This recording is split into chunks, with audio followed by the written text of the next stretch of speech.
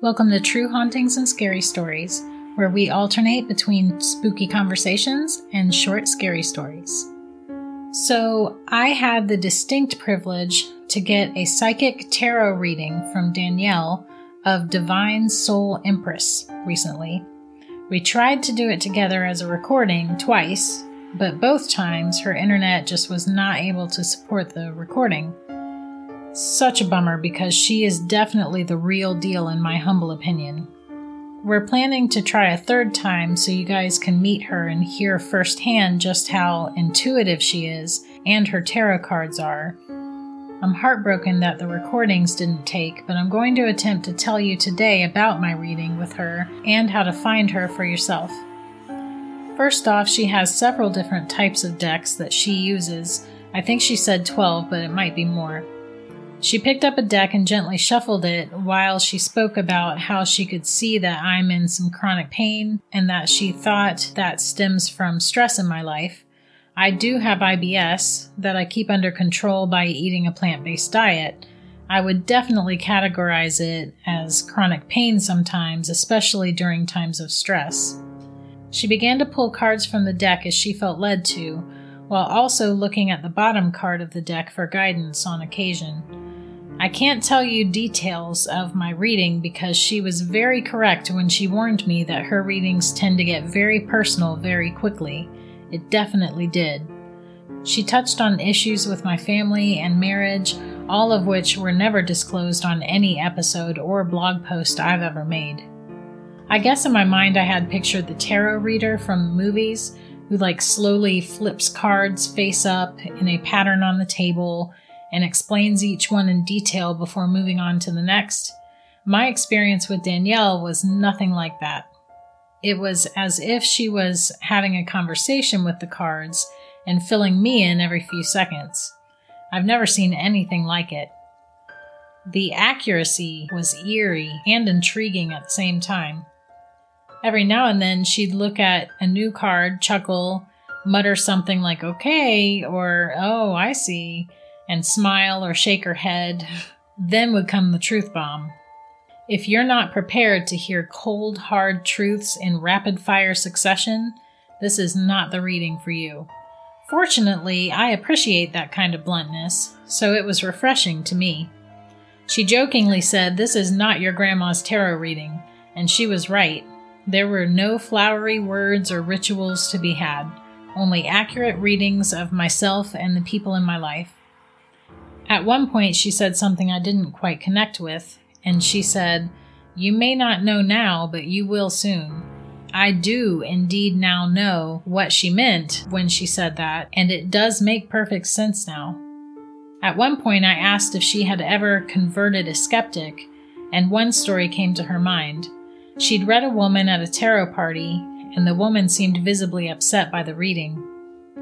The woman seemed to imply that she didn't quite believe it, but Danielle figured the information just hit too close to home for the woman's comfort level. One of her friends at the party, a man, told the woman that he would get a reading to test Danielle and quote-unquote see what she was really about. Danielle read him, and he felt very quiet until he simply got up in the middle of the reading and walked away. He left the party entirely. Some other people filled Danielle in after they'd left. As it turns out, she had accurately read both of them, but they simply weren't ready to face what she'd seen. I also asked Danielle if she ever let people touch her decks, since I'd heard somewhere that some tarot readers don't allow that because it messes with the energy bond between the reader and the deck. She said she doesn't usually let people touch the decks, but that's not because of energy. It's merely her personal preference because she doesn't want her decks to get messed up. She did say she knows some readers will actually throw a deck away if it gets touched by someone else. Some readers also cleanse their decks in much the same way as one would cleanse a crystal in moonlight or with sage or whatever. She doesn't typically do those things, but again, she said it's a matter of personal preference. She also pointed out that her style of reading is very different than some other readers. I didn't know this, but every reader has their own style and way of connecting with their deck. It's very individualized and personal. Lastly, we talked a little about spirits and hauntings because that's what I have my experience in. She doesn't necessarily believe a place can be haunted unless someone there has a very intense or active energy. In that case, she believes that person's energy can trigger the energy signatures already in the space to cause haunting-like activity. I suppose that could be a reasonable line of thought, since I always joke about being haunted no matter where I go. She says my energy is very active and big, thus stirring up whatever is around me as well. Danielle does live Facebook readings, teaches courses on how to read tarot. She sells all kinds of tarot-related items. She reads in conferences and conventions and all that kind of stuff. I will leave her information in the show notes so you can seek her out, and I definitely recommend that you do. As she told me several times, she is not a fortune teller. She's not a fortune reader. Her cards reveal truths. What you do with that information is up to you. Thanks so much for hanging out with me. I know this is a short episode, and I do intend to keep trying to get Danielle and I on an episode together for you guys. In the meantime, check her out, join her Facebook group, check out her classes, and explore everything she has to offer. I doubt you will be disappointed because I wasn't. My last thing to note before I go is that, as it turns out, I have the opportunity to purchase my Nanny and Grandpa's house, and I am currently on the hunt for an investor to help me do that, because I need an investor to help me purchase the property and also to repair it because it is in pretty major disrepair.